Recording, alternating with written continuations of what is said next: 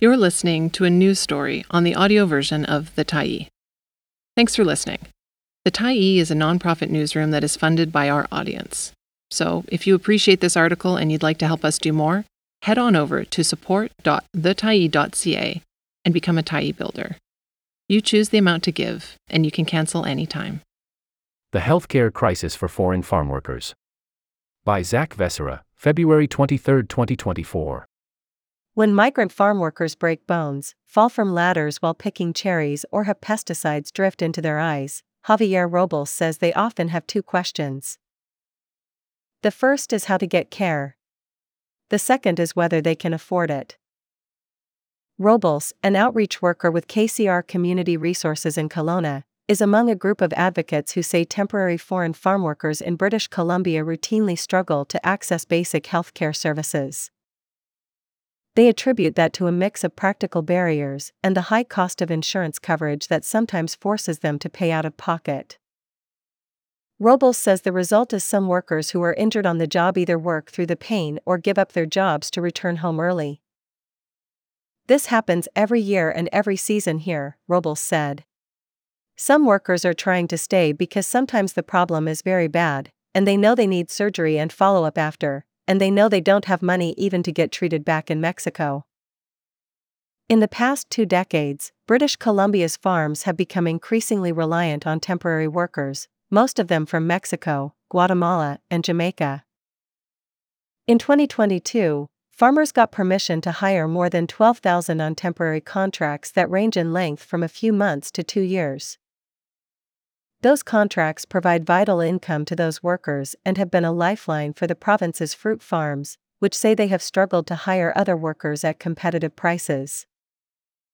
But the program has also drawn criticism from advocates who believe it gives employers far too much power over workers, who are bound to them through closed work permits and often live on the same farms where they work. One of the biggest issues is health care.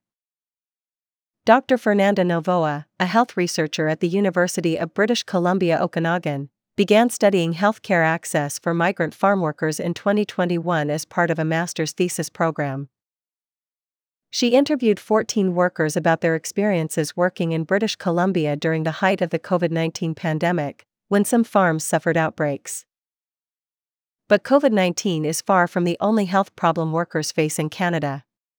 Robles said falls and other workplace injuries are common. So are other routine illnesses. And Novoa said she found workers routinely struggled to access almost all forms of health care. In many cases, Novoa said, they may not have access to public transportation to get to a clinic and may depend on their employer for a ride. Language barriers were a consistent problem.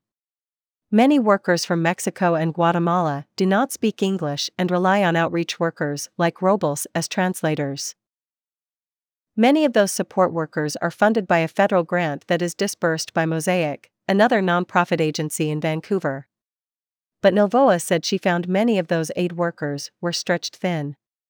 In some cases, Novoa said, employers were reluctant to let those support workers enter farm property or speak with workers. Community-based organizations do this a lot. They try to bridge these gaps and help them, Novoa said. But many workers don't know these exist. And even if workers did have access to services, Novoa said, they didn't always use them. She said some workers she interviewed expressed fears that if they were seen to be injured they might be fired, or their employer may not call them back for the next farming season. Their access to housing, to health care, and to many other benefits and rights, all of that depends on their employers, Novoa said. The employers are kind of the gatekeepers, and at the same time they are the ones who can decide if the workers can hold these jobs.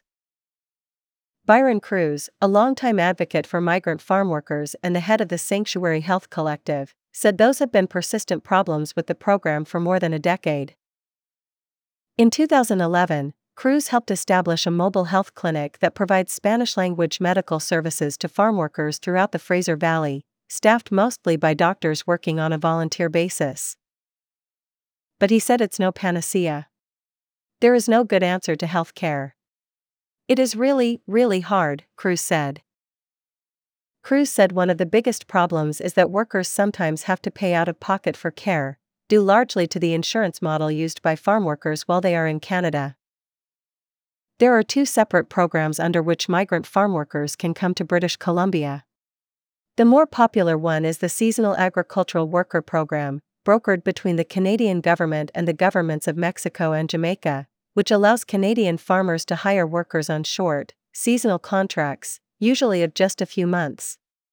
More than 8,700 workers came to BC under that program in 2023, according to the federal government. Workers in that program, Cruz said, typically are not eligible to enroll in the province's medical services plan, which is available only to residents who have lived in the province for at least 6 months. Instead, they are usually insured under a private healthcare plan provided by the Cowan Insurance Group.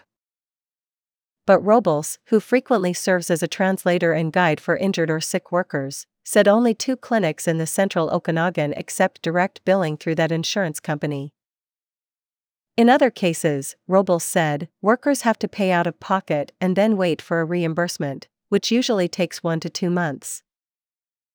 But upfront costs for MRIs or care can be prohibitively high for workers who typically earn close to the minimum wage.